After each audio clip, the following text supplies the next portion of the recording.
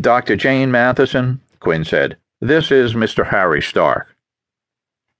The woman turned and looked at me, and I could see, even with the mask on, that she was probably in her mid-30s. She rose, turned, and offered me a latex-covered hand. Her grip was strong and sure. Mr. Stark, she said. The voice was low, not quite husky. I know your face already. You've been in the news more than once over the past few years. I smiled. Dr. Matheson, nice to meet you, ma'am. Medical examiner? Oh, no. There's no such thing here on the island. The nearest ME is in St. Thomas. The duties are carried out on a voluntary basis by whoever's available. And right now, that happens to be me. I frowned inwardly. Oh boy, a family practitioner. Not good at all. You don't seem too happy about that, she said dryly. No, that is, no, I'm not unhappy about it. It's just not something I'm used to.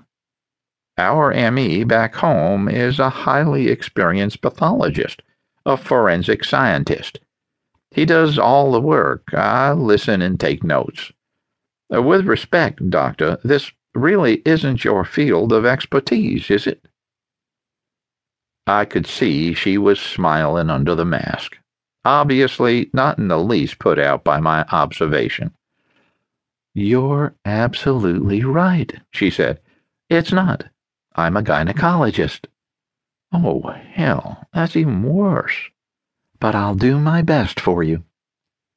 Oh, it's not for me. I'm just here as an observer, to give an opinion if I have one. So, Doctor, how did she die? She gave me a slightly incredulous look. From the fall, of course. Do you mind if I take a look? Be my guest. Gabrielle Martin was lying on her back, legs crossed above the knee, her right cheek lying on her right shoulder. The back of her skull was split wide open, and there was a deep cut on her left temple. She was wearing a white bra, panties, and a short white satin wrap jacket. The outfit wasn't quite transparent, but it left little to the imagination. I went down on one knee beside her and scanned her quickly from top to bottom to see if anything stuck out, and my heart sank. Oh, shit. Here we go. Without getting up, I turned and wiggled my finger at Matheson. I need a glass, please. Glass? What sort of glass? I barely stopped myself from rolling my eyes.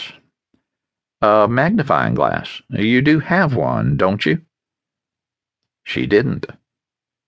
It's okay, I'll manage. I turned back to the body and picked up the girl's left hand.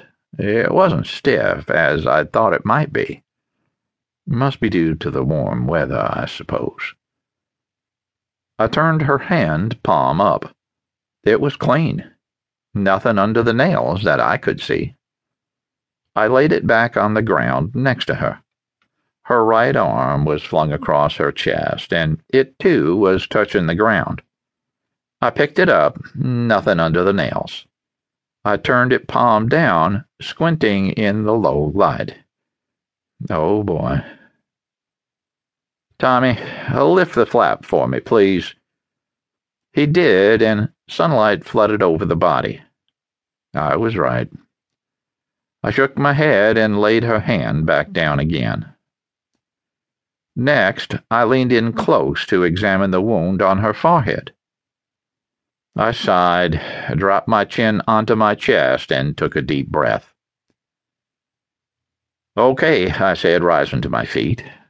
I have what I need. Let's go see her dad. He was standing with my father, just beyond the tape, and he knew what I was going to say even before I opened my mouth. She was murdered, wasn't she?